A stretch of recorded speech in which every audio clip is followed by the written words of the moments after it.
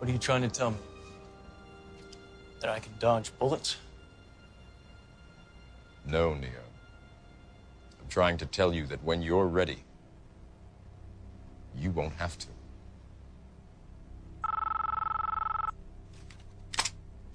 We got trouble. Okay. Here goes.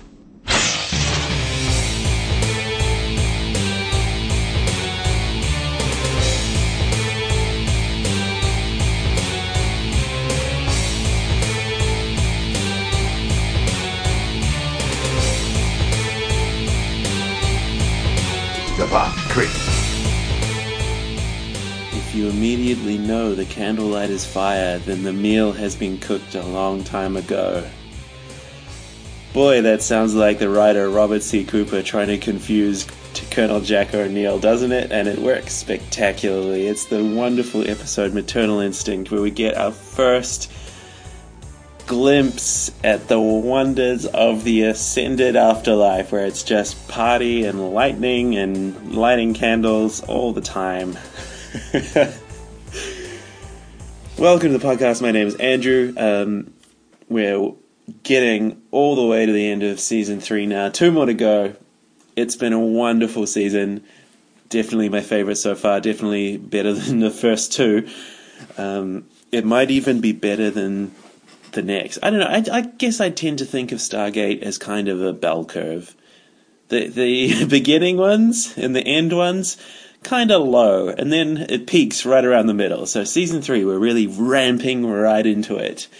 And this episode is, I can't say like it's paced very well or like plotted all that well. It's the first one directed by Peter West, who is usually the director of photography for like all of Stargate, occasionally a camera operator, and occasionally a director. And he's very kind of standard, old-fashioned season 1 kind of mentality, style. It's a bit plodding, a bit walking us through every step. But you know what? In this one, it's got so much good stuff, I don't even care. I don't even really notice, and it's kind of appropriate. Oh my gosh. Daniel Jackson, his first brush with Omar Dasala, who is gonna be his best bud in the universe really soon. Spoiler alert. Sorry. I won't spoil it, but oh my god, to see them meet again. I'd forgotten how warm and gooey this episode makes me, and all the stuff with the monk. It just makes me feel good inside. Like there's hope for this shithole. By the way, it's June 2020 and the world is tearing itself apart. Coronavirus is raging across the rest of the world. Not in New Zealand. We've eradicated it because we're the fucking leaders of the free world. Humble brag. But yeah, then there's all the Black Lives Matter protests. Oh boy. This one is like a Stargate religion. Stargate telling us that everything's going to be good if you just put aside the hate in your heart. Put a little love in your heart. So let's get through the plot. What's happening? It's dialing emergency unauthorized incoming wormhole, and who is it? It's special code number 2, which is Braytek. So we got 5 points in this episode for Tech Mate Master Braytek, our beloved guest star. For that matter, maybe I should start thinking about giving 5 points for Omar. She's a beloved guest star, although different actresses. This one is the different actress from the other one that we see. Anywho, Braytek, whenever someone comes through the gate in the pre-credits, you know what they're going to say. They're going to say, please help me, or they're going to say, I have to warn you. And in this case, it's please help. Chulak has been attacked by a Apophis. And it's a push and swell point there. And at this point, I was thinking, oh, maybe I've remembered the name of this episode wrong, and this Maternal Instinct. Maybe it's another fucking excuse to go and check on Teal'c's wife and his son. And we're just going to walk around Chulak again for 40 minutes. Not quite. No, not quite. It starts off as kind of a Jafar episode. but then transitions real hard into an O'Neill not understanding things episode, and then a Daniel Jackson episode like hell. I mean, this is, apart from maybe Torment of Tantalus, this is the Daniel Jackson episode. At the end, when Jack's like, we have to leave, we gotta go, we are out of time, and he's like, don't you see, we have to stay. Daniel's like, this is a repeat of the meaning of life stuff moment. You know, it's that important to him.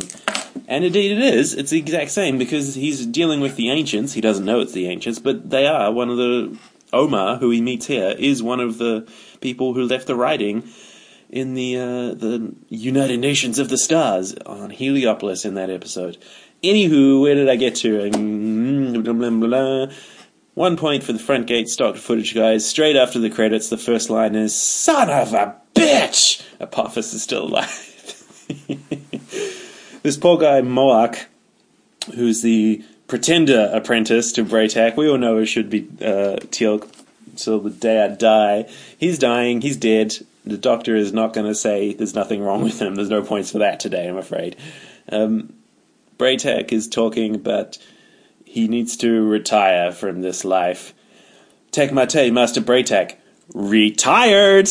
And he wants Teal'c to be the new younger leader. The time is nearly here for his primta. He's talking about all of that.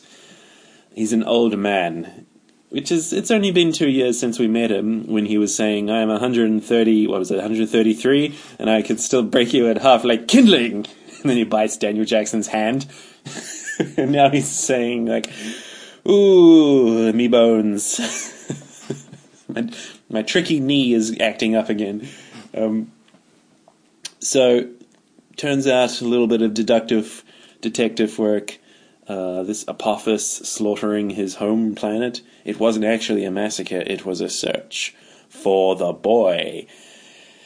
And as is known in Jafar legend, this elusive Keb place we haven't been able to find is in fact the hiding place.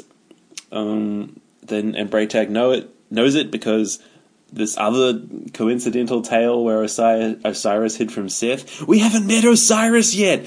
God, she is the sexiest gold in the universe. What's her name? Sarah? Someone? I can't wait to get to those episodes. Anyway, Osiris. Some interesting looks at the Stargate dialing computer, where yellow addresses are from the gold cartouche on Abydos, and red are ones from the ancient repository of knowledge. So therefore, red ones should probably be the priority, because they're like, may have stuff that the gold don't know about. Anyway, we've got a push and swell point, because that's it. We found it. We found the address. So SG2 are left by the gate once we get to Keb. And you kind of can see the setup there that they're going to be toast. Like, in most story writing formulas, the people who are just introduced for this episode and are left behind to guard something important, they're going to get wiped out. And there's going to be a red shirt situation. But it actually doesn't come to that in this episode. Teal'c and Braytak go completely Aragorn on the tracking down the party of 8 Jafar and 1 woman whose hands were not bound because she was carrying the child in the open-toe sandals. A hobbit lay here.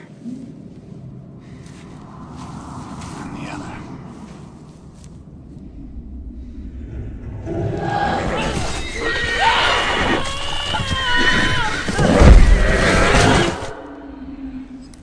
They crawled.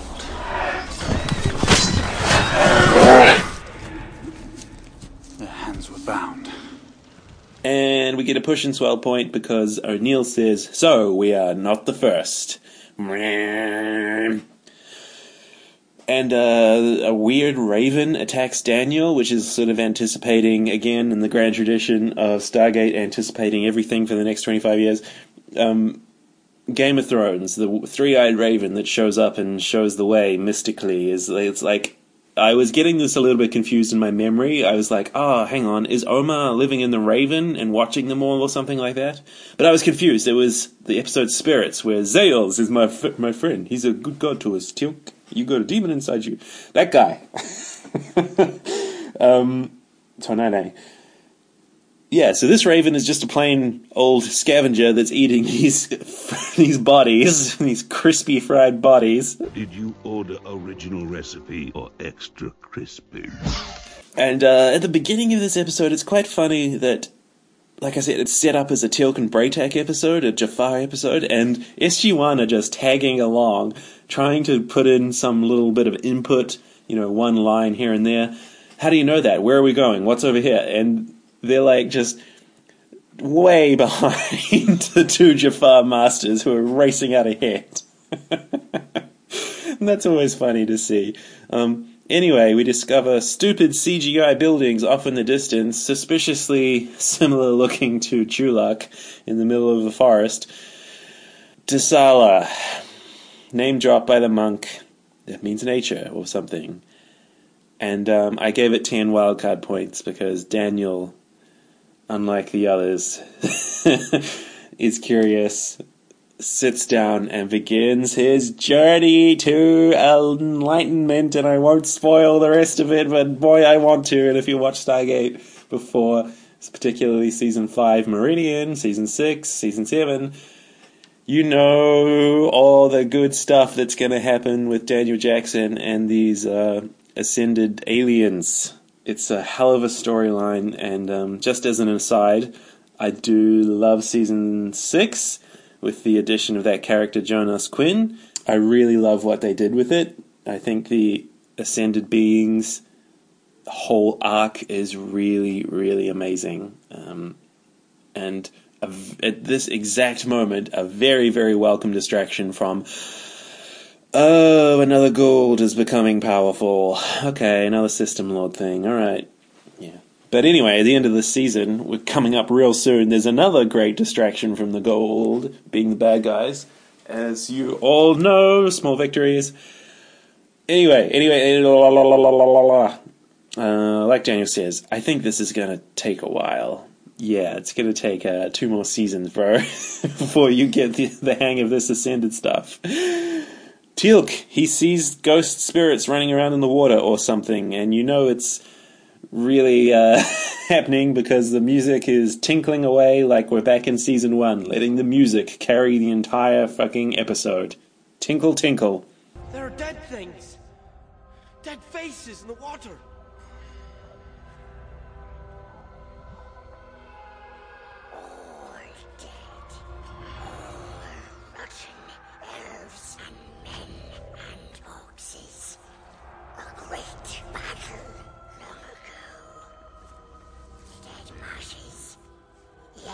Yes, that is the name.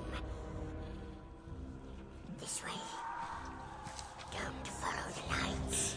And then Braytak decides, I'm not ready for this. It's nice to know it's here, and I'll be back. You can be sure of that. It's nearly time, but not quite time yet. What do we say to the god of death? Not today.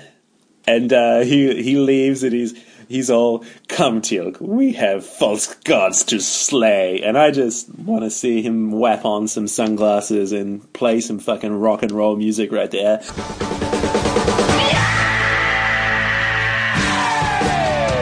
Teal'c and Braytak, we have false gods to slay. And, but of course, in the grand tradition of every Jafar episode, we get really good broad daylight close-ups of Braytak's Jafar Serpent Guard costume, the stupid fabric, foamy, flappy, soft, bendy, stupid costume that does not look in any way like plate armor, chainmail links. He's not carrying the weight of it. It's like fucking neoprene. And when he comes out, he's carrying his boots. Remember, he had to take off his shoes, put no barriers between you and where you are. And he's carrying his boots, and they're clearly very slightly modified gumboots. with like floppy plastic. They haven't got armor built into the front of them like they're supposed to look like they do with all that spiky steel stuff, or at least steel colored. Anyway, Daniel, in the meantime, is ready to sit in the freaking pit and open his mind. Alrighty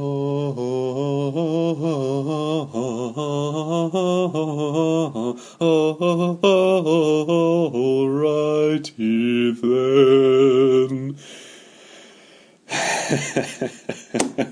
And with the fire, the monks teasing him like, I meant put it out with your mind, blow it out with your mind. Shanks actually smiles, and Michael Shanks has a really unique looking smile on his face when he really is happy. And I gotta say, I'm not like an actual fan of Michael Shanks. I think he and I are very, very different personality types from everything I've seen.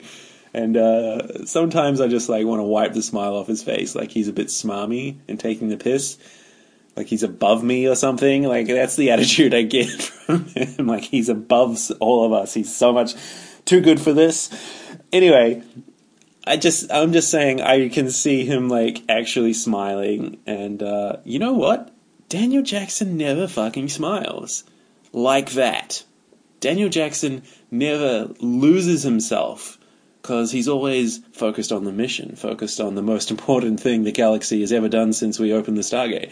He never just sits there and loses his shit and smiles with his eyes, if you can put it that way, and screws up his whole face and everything. Because he's always, Shanks is an actor, he's always working. Whenever Daniel Jackson smiles, it's always staring meaningfully without blinking into the camera, and some local guy says, "You are welcome here," and he goes, "Hi, I'm Daniel Jackson," and it's like a weird smile, like a put-on smile, But I just noticed that Shanks just loses it and actually smiles and cracks up at the monk when he says, "I meant blow out the candle with your mind, fool." Anyway, do not believe that you can light the candle. Believe that she can light the candle. All right, I'm cooler than you are. Why don't you fix your little problems and light this candle? He's right. Let's light this candle. He surely is. Light the candle. Yes. Resume the countdown. It's the first information dropping, even though this monk is very hard to get information out of, about ascending to a higher plane, and we learn it because, of course, O'Neill knows nothing and it has to have it all explained to him, just in case we weren't able to follow the fucking 2 + 2 is 4 with what Daniel was learning. We have to learn it through the stupidest person's eyes and ears. Thank you for spelling everything out for us, Stargate. Daniel Jackson, he can't convince Jack with the whole meaning of life stuff speech again. And then someone picks up Jack O'Neill's gun. Whoa. And that's the only thing that gets O'Neill's attention, yeah? Daniel knows that, that's why he does it. He only respects, weaponry and stuff. And Daniel says, actually, I did that. And basically there's the start. He goes on into it a little bit more. He goes down the rabbit hole, saying, we should stay, I can do this, I can do that. Daniel Jackson goes dark side, 10 points. He goes mad with power. Not totally mad, but for 5 or 10 minutes in this episode, he's all holy shit, I have these magical abilities to get revenge on the Goa'uld. Think of all the wonderful, disgusting harm I can do with this power. We have to stay and get more power, Jack. Interesting to see Daniel Jackson run off on another one of his power trips. I do love how they do that. Anyway, it wouldn't be a Stargate mystery, it wouldn't be a Stargate planet or an opportunity without a ticking clock. Danger, danger, danger, warning, Will Robinson, there are death gliders coming and a Hatak full of 2,000 troops coming. And Samantha Carter, by the way, has said literally 2 words in this episode. which is a nice change from Technobabble, to be honest. This is a Daniel Jackson Anthrobabble episode, and that's fine once in a while. But now Carter has to set up claymores and stuff, and she has a little skeptical moment, like, there's got to be something else here. Like, you know those seances they used to run in the 1800s? Like, there's tricks and magic and trapdoors and smoke and mirrors and shadows and hidden threads and thumb tips, palming cards. You gotta look behind the curtain, Daniel. You don't have the power, believe me. You're not a psychic. And it's nice that she says that, and it's a good sort of 2 lines that she has, but it would have been nice to have a little bit more of a Socratic thing going on. What if in this episode we cut out all the walking around, all the talking, all of the nonsense, all of the 2 + 2 = 4, and had an extra 10-minute boost in the middle where Daniel Jackson goes way down the rabbit hole, way mad with power, and Carter has to come in and like try and keep him sane and try really, really, really, really hard to prove him wrong. That would be more interesting than all of the Jafar stuff, to be quite honest with you. And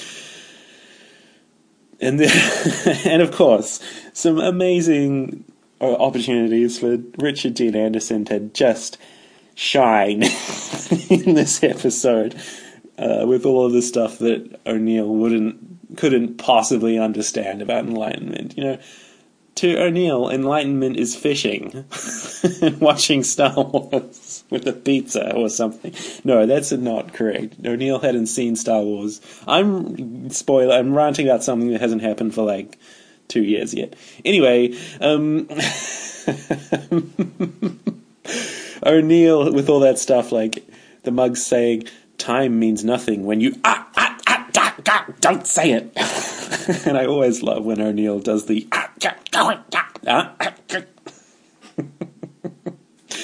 So, yes. Daniel Jackson.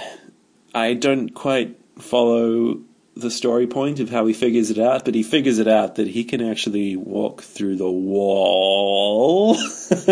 And now it's like crossing over into Matrix territory. And I did kind of think about whether this is referencing the Matrix, whether, this episode now, season 3, has been made just after the movie The Matrix came out.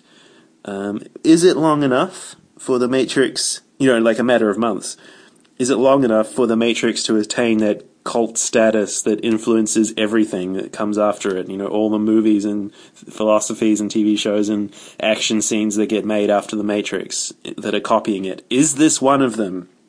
Is it? I was a little bit undecided on that.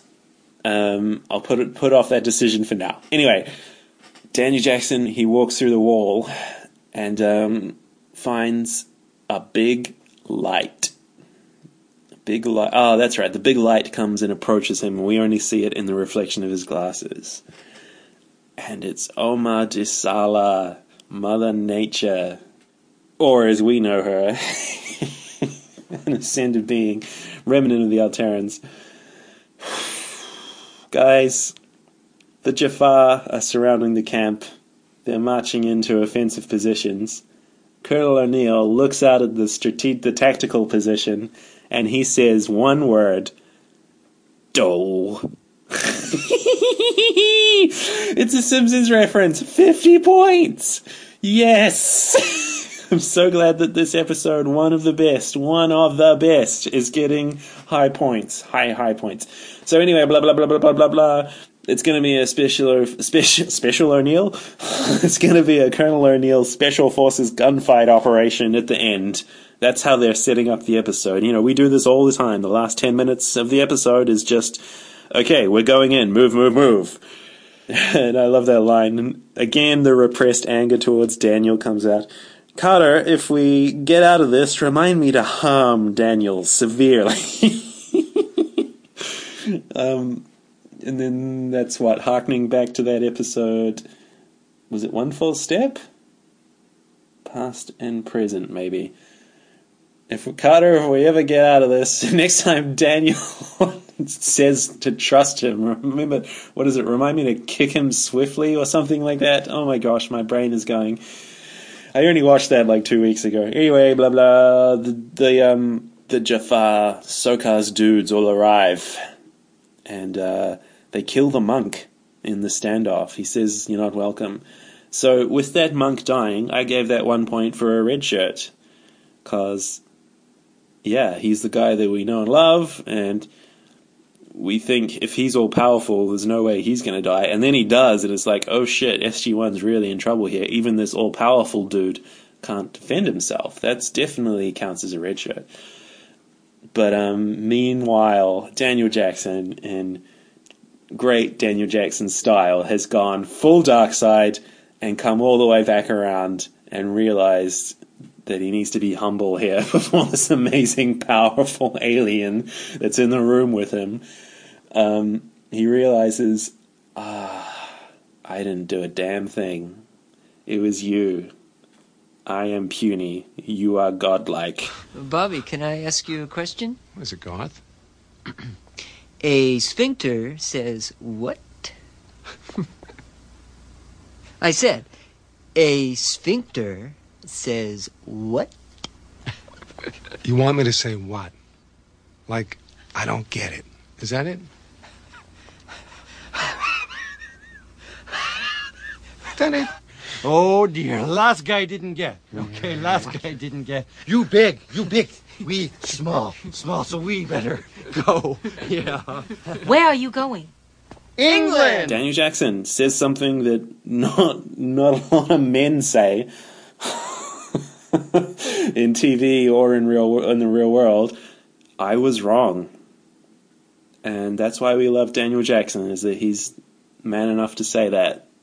And so he walks out doing the whole surrendering, walking into the gunfire. And it's a great little moment there. Jack, if you're ever going to trust me on anything, now is the time. Remember that giant alien we saw with the wink, lightning fried bodies?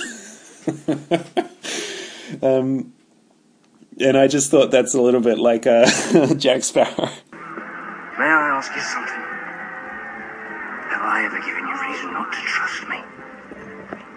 Do us a favour. I know it's difficult for you, but please stay here and try not to do anything stupid.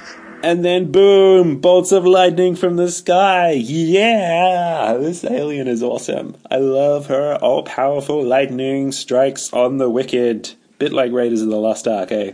And then, of course, the monk ascends with the help of Omar. He releases his burdens and stuff. And Omar and Daniel share a look, and then whew, gone. They're best buds. They're gonna be reunited at last, and it feels so good. Later on, season 5, 48 Hours in Meridian, two-parter. And then it's just a classic, let's go home. And putting the button on it on the end, Daniel, shoes. Ooh, this is a good episode. It's very moving, and even more so when you know what's coming. Again, no spoilers for you people who are doing the first watch through, but for me, very emotional to see it all begin right here. So, adding up the points, I make it 80. And then I decided, with all of the references to the Matrix, with the lightning from the sky, from the gods killing all the Nazis, from Indiana Jones and Raiders of the Lost Ark, reference to, what did O'Neill say? Someone's been reading Martha Stewart. With all the references, I'm going to max out the reference points at 10, which means another 10 means this episode is 90 points, and it is now the #1 highest scoring episode I have ever done so far. It is Ergo is next on 89 points. Oh, yes, I'm very glad it's this one. And now I'm actually kind of wondering, what's the first episode that's going to break 100 points? I wonder if any of them exist. Let's be honest, it's probably going to be Wormhole Extreme, with all of the cameos and the behind-the-scenes shit in that episode. It's probably where that's going to come in. But number one spot, Maternal Instinct, Season 3. This was so good. Thank you, guys. It's good to be doing these for you. Thanks for listening. Catch us next time. What is it? Crystal Skull? We're so close to the end of Season 3. Moving on!